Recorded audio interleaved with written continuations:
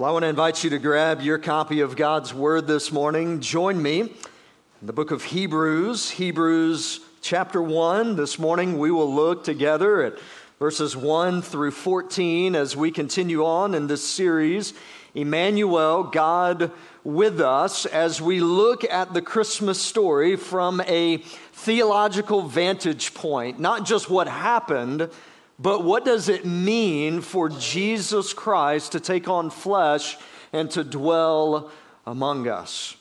The first week we looked at the fact that we have seen His glory. Last week we looked at the fact that we have seen His humility. And this morning, as we look at Hebrews chapter 1, we are going to see His supremacy.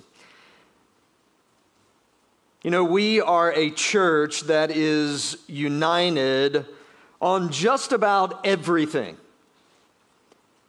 And yet I have an idea that there's probably a couple of things that we may not be united on. And so I want to invite you for just a moment as we prepare to look at the text together to let your opinion be known for just a little bit. All right? What's better, Coke or Pepsi? Don't say anything yet, all right? Don't say anything. Just think. If you're a Coke person, just go ahead and put your hand up. If you're a Pepsi person, some of y'all are saying, Pastor, there's other drinks out there. We're not talking about those, okay? Coke or Pepsi, that's all you get. All right, how about Starbucks or Dunkin' Donuts? Starbucks fans? Dunkin' Donuts? Somebody out there is thinking, you can make your own coffee for 12 cents at home, right? There we are. I knew they were there. Here's one that will most likely divide us. Mac or PC? Mac users. Y'all are lying. There's a lot of you out there. Tell the truth, right? Mac users, PC users. I am absolutely astounded and disappointed, church. You know, we have opinions about a number of different things that we prefer one over the other, or one is better than the other, or one is greater than the other. And as we come to the text this morning, what I want you to know is that the writer of Hebrews is going to put very plainly and very clearly that Jesus Christ is greater than anything or anyone. There is no one and no thing that can compare to Jesus Christ. As we look at the text this morning, I want to read for us Hebrews chapter 1, beginning in verse 1 and going through verse 14. And as we do every week, church, we're going to walk back through it together, and especially in this season of Christmas as we think about the birth of Jesus Christ. I want this text to remind us of His supremacy. This is God's word. Long ago, at many times and in many ways, God spoke to our fathers by the prophets. But in these last days, He has spoken to us by His Son, whom He appointed the heir of all things, through whom also He created the world. He is the radiance of the glory of God and the exact imprint of His nature. And He upholds the universe by the word of His power.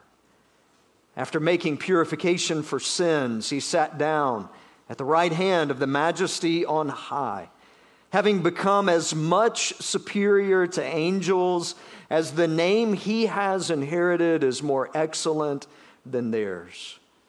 For to which of the angels did God ever say, "You are my son, today I've begotten you"? Or again, "I will be to him a father, and he shall be to me a son"?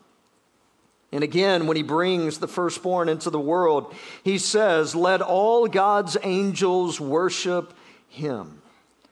Of the angels, He says, He makes His angels winds and His ministers a flame of fire. But of the Son, He says, "Your throne, O God, is forever and ever. The scepter of uprightness is the scepter of your kingdom.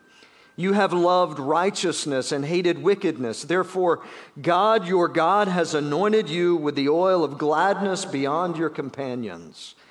And you, Lord, laid the foundation of the earth in the beginning, and the heavens are the work of your hands. They will perish, but you remain. They will all wear out like a garment. Like a robe, you will roll them up. Like a garment, they will be changed, but you are the same, and your years will have no end. And to which of the angels has he ever said, sit at my right hand until I make your enemies a footstool for your feet?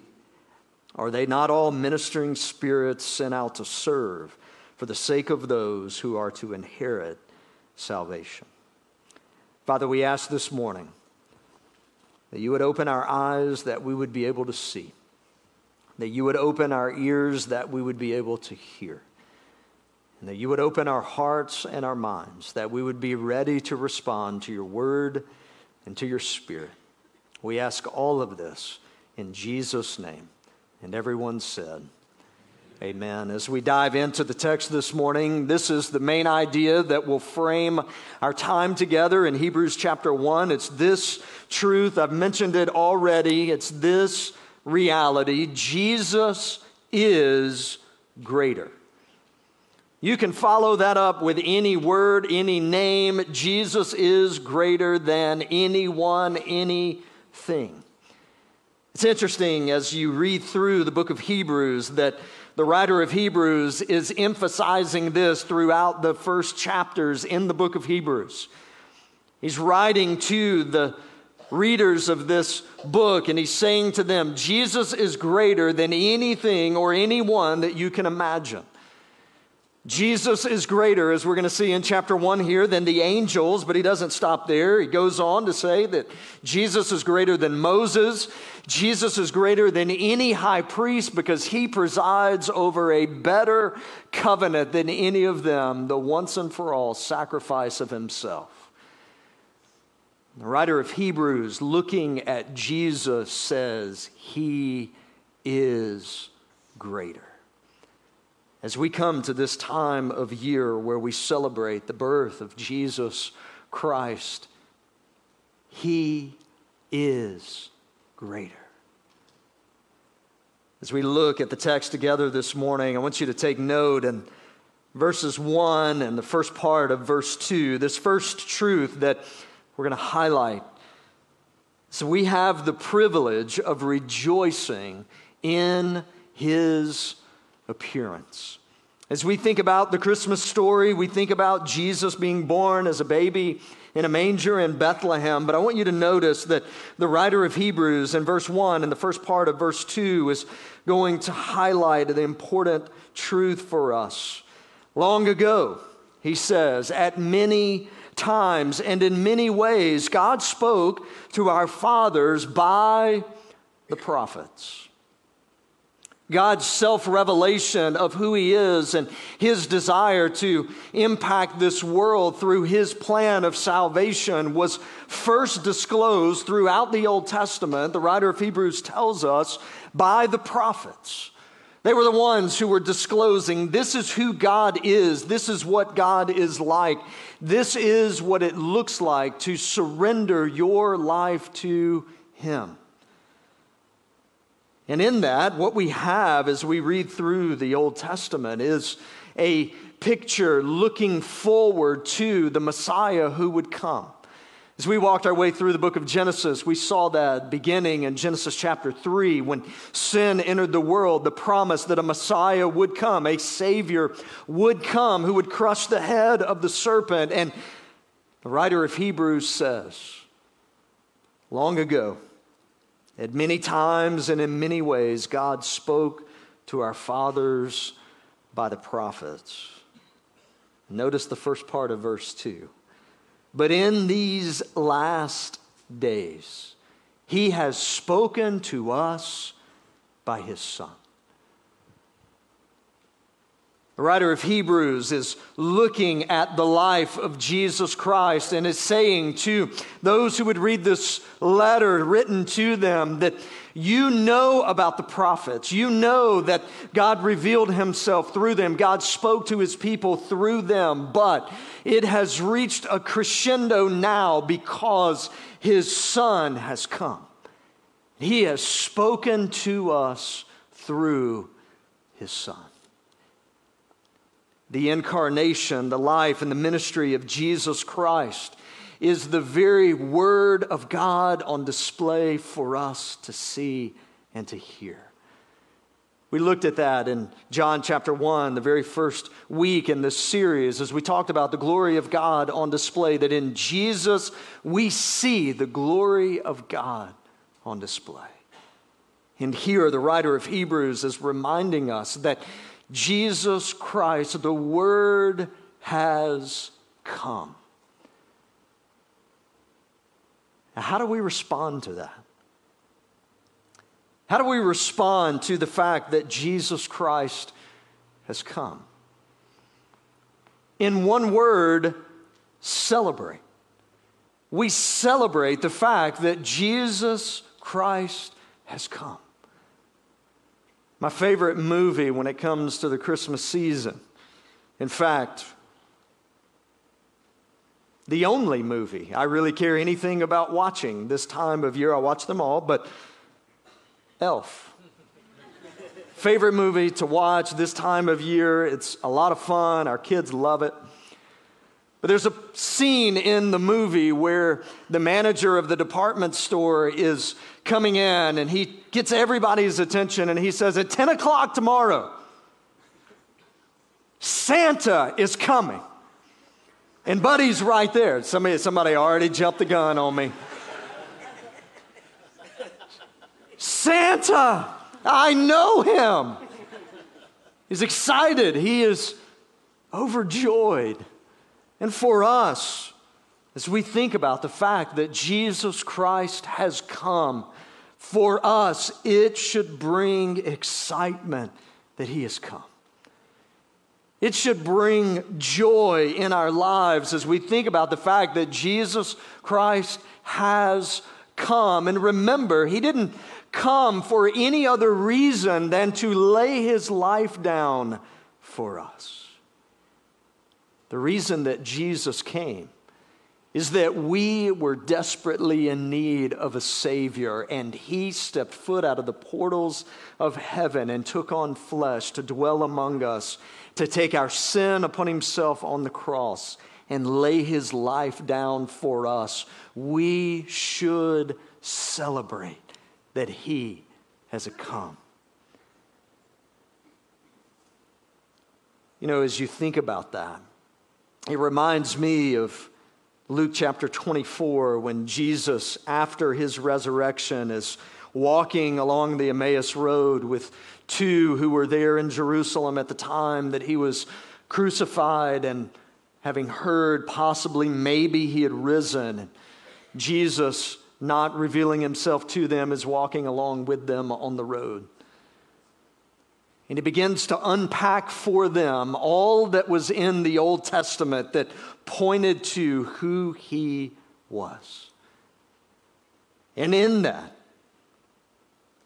Jesus reminds us that all of the Old Testament was a setup for him to come. It was pointing forward to the reality of him coming in the flesh. And the writer of Hebrews, who was privileged to have been around at the time when Jesus came, says, we used to read the prophets, and they were wonderful in outlining for us what God desired from us and who God was and what God expected of us. But we, in these last days, we have heard from the Son.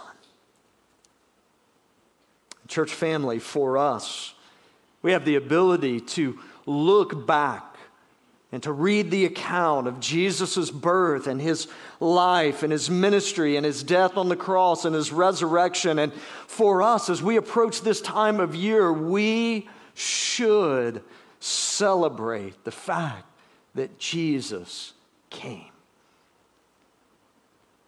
Not only do we have the privilege of rejoicing in his appearance, but I want you to notice, secondly, we have the privilege of rehearsing his identity. Notice in the second part of verse 2, after saying that in these last days, God has spoken to us through his Son who has come. And I want you to notice the description beginning in verse 2 and walking through verse 4 of who the Son is. He says he appointed him the heir of all things, through whom also he created the world. He is the radiance of the glory of God and the exact imprint of his nature, and he upholds the universe by the word of his power. After making purification for sins, he sat down at the right hand of the Majesty on high, having become as much superior to angels as the name he has inherited is more excellent than theirs. Not only does the writer of Hebrews say we should rejoice at the fact that Jesus has come, but then he says we need to talk about who Jesus is. We need to talk about his identity. Identity matters when it comes to a discussion of who Jesus Christ is. Identity matters in our lives. When our firstborn came, we were in the hospital, and dead middle of the night, she had been taken back with one of the nurses to the room where they keep the babies and try to give mothers a little bit of a break. And all of a sudden, the door opened to the hospital room, and the nurse walked in, and she handed my wife a baby. I say a baby because it was not our baby. I'm dead asleep, it's 2 a.m., and all I hear is my wife say, "Michael, wake up. Michael, wake up." And I look over, and it was the scene from The Lion King. She was holding the baby out like this. I said, "What's wrong?" She said, "They brought us the wrong baby." New dad, dumb statement. How do you know? This is not our baby. That's what she said. So we pressed the call button, call down to the nurse's station. They said, "How can we help?" And we say, "You brought us the wrong baby." They were there in like 3 seconds with our baby, right? With Anna, here you go. But it's interesting that identity matters. And as we come to Jesus, his identity matters. And the writer of Hebrews is going to lay out for us who Jesus is. Notice he begins the fact that Jesus is the appointed heir of all things. Not only that, though, it's through him that the world was created. Not only does he inherit all things because of the Father, but he is the creator of all things as well. In verse 3, he is the radiance of the glory of God. He is the exact imprint of the nature of God. He is God in the flesh. And not only that, he upholds the universe by the word of his power. Who is Jesus? That is who Jesus is. The very Son of God, God in the flesh, the creator, the sustainer, the heir of all things. That is who Jesus Christ is. But it doesn't stop there. I want you to notice that he continues and says, after making purification for sins, which means he is also the Savior of sinners. He sat down at the right hand of the Majesty on high, becoming more superior than the angels. That is who Jesus is. You know, the difficult thing as we come to the Christmas season is if we're not careful, we will leave in our minds, in our hearts, in the way we talk, in the way that we interact with other people, we will leave Jesus in the manger. But the writer of Hebrews reminds us he doesn't stay in the manger. He doesn't stay as a baby in a manger in Bethlehem, that he grows up and he becomes the Savior of sinners.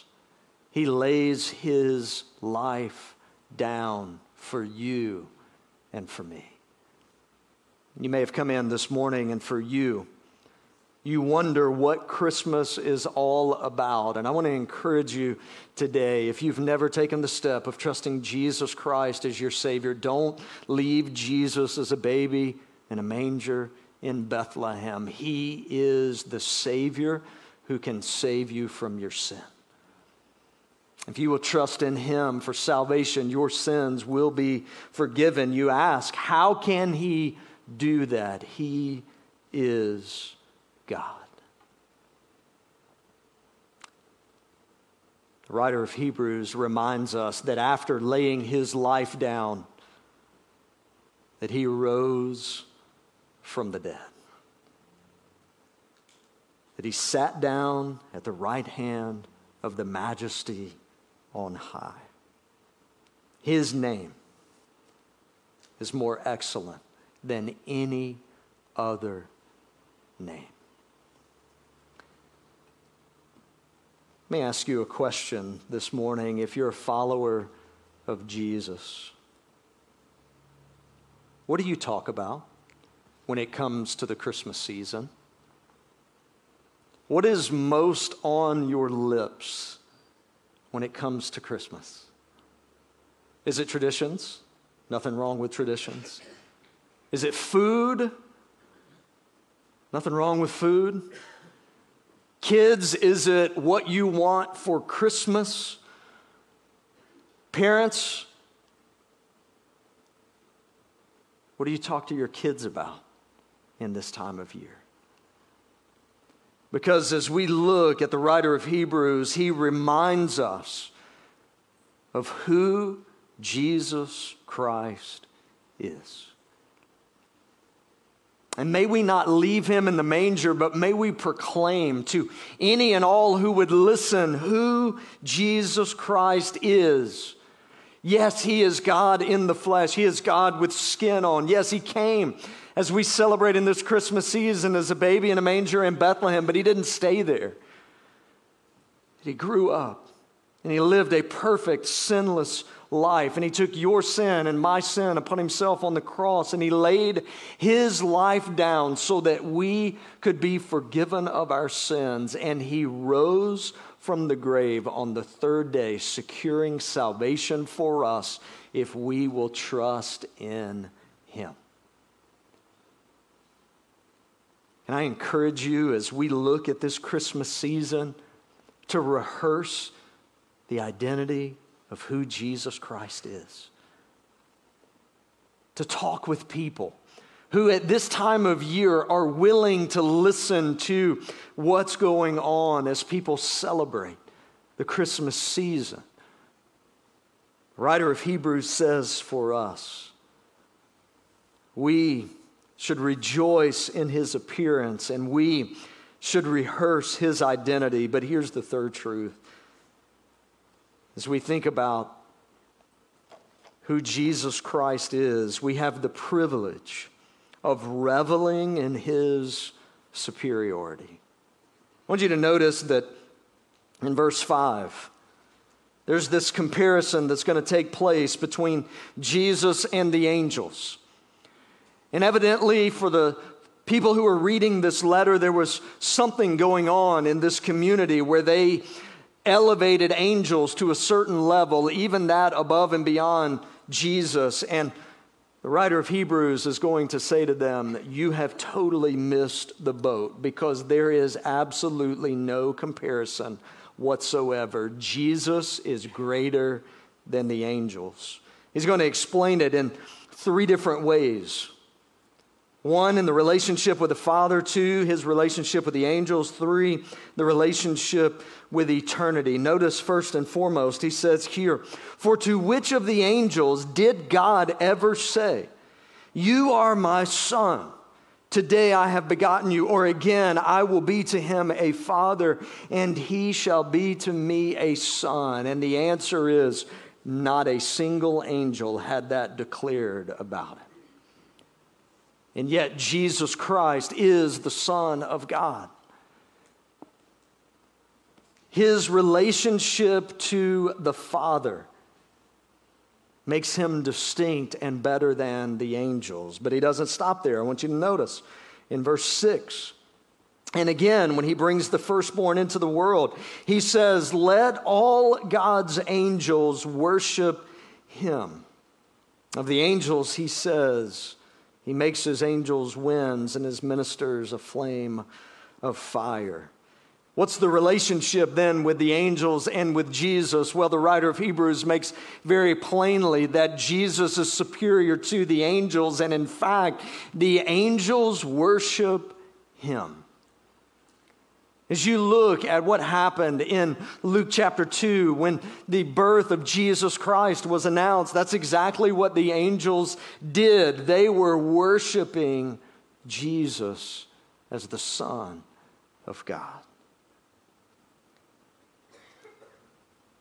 I want you to notice that he continues on. And what about Jesus in relation to eternity? Well, he is God in the flesh. Notice beginning in verse 8 of the Son, he says, your throne, O God, is forever and ever. The scepter of uprightness is the scepter of your kingdom. You have loved righteousness and hated wickedness. Therefore, God, your God, has anointed you with the oil of gladness beyond your companions. He continues in verse 10, you, Lord, laid the foundation of the earth in the beginning, and the heavens are the work of your hands. Notice verse 11, they will perish, but you, speaking of Jesus, will remain. They will wear out like a garment, like a robe. You will roll them up like a garment that will be changed, but you are the same, and your years will have no end. I had the ability to play college baseball and played with some incredible baseball players, but there's something that if you played at a higher level of any type of sport, when you encounter someone who is a professional, it's a whole different ballgame. So when I played, I had the privilege of playing with a guy who ended up playing for the Baltimore Orioles and then later for the Atlanta Braves, Nick Markakis.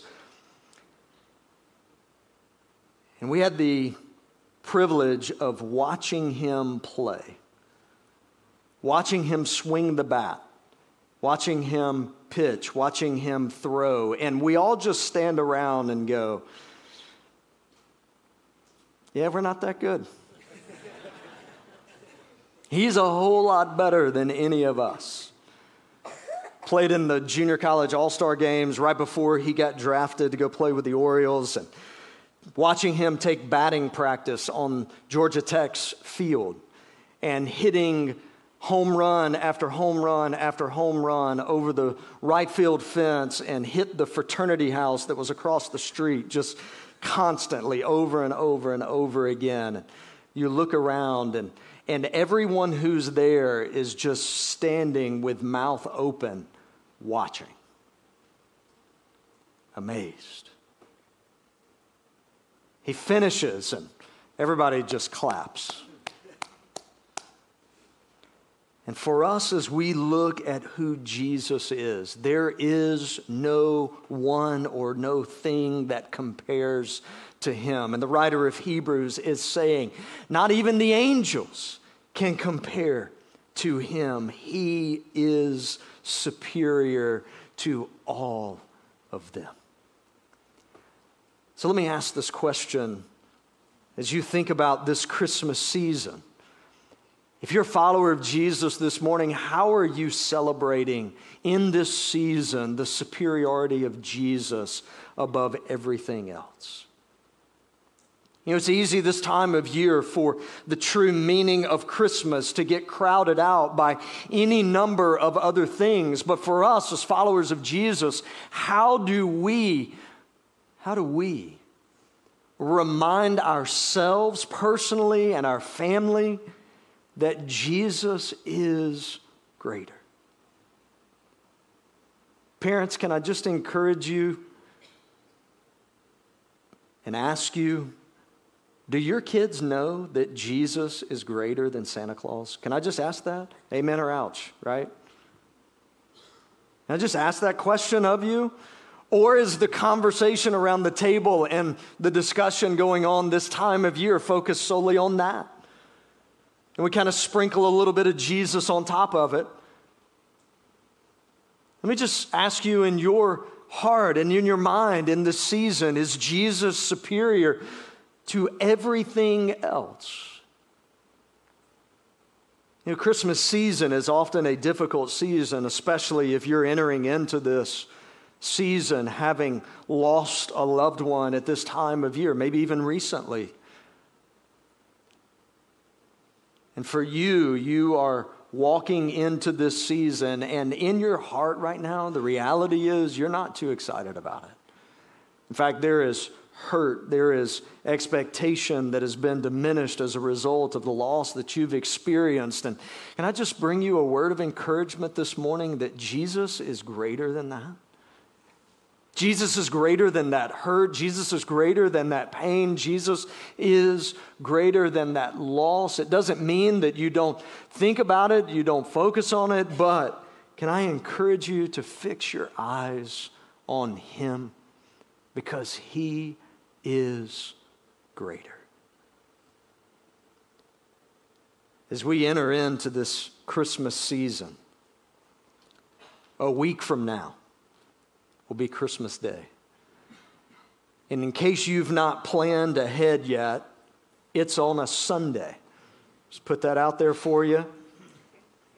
And then press in a little bit further. We're still having church. Why? Because Jesus is greater. Jesus is greater. I want to ask you, if you would, to bow your heads with me this morning. As our worship team makes their way back up,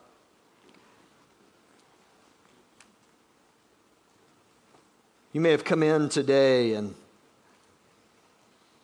you were invited by a friend, or you happen to stumble in today and not sure what this season is all about. For you, you've never taken the step of trusting Jesus Christ as your Savior. I want you to know today that the only hope that you have to have your sins forgiven and to be brought into a right relationship with God is through faith in Jesus Christ as your Savior.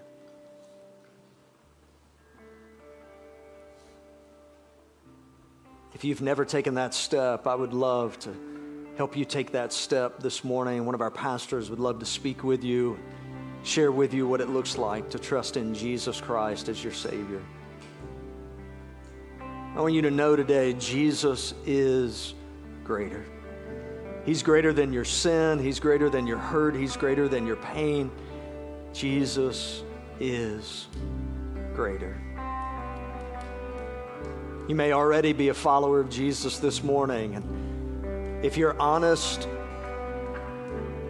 this season has crowded out for you the focus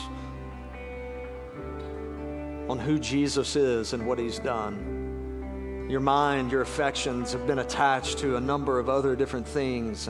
This was an opportunity for you just to simply press pause and to remind yourself that Jesus is greater, that this is all about Him.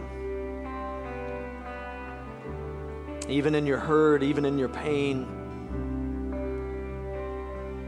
that Jesus is greater. Father, we thank you this morning for your word. God, we thank you that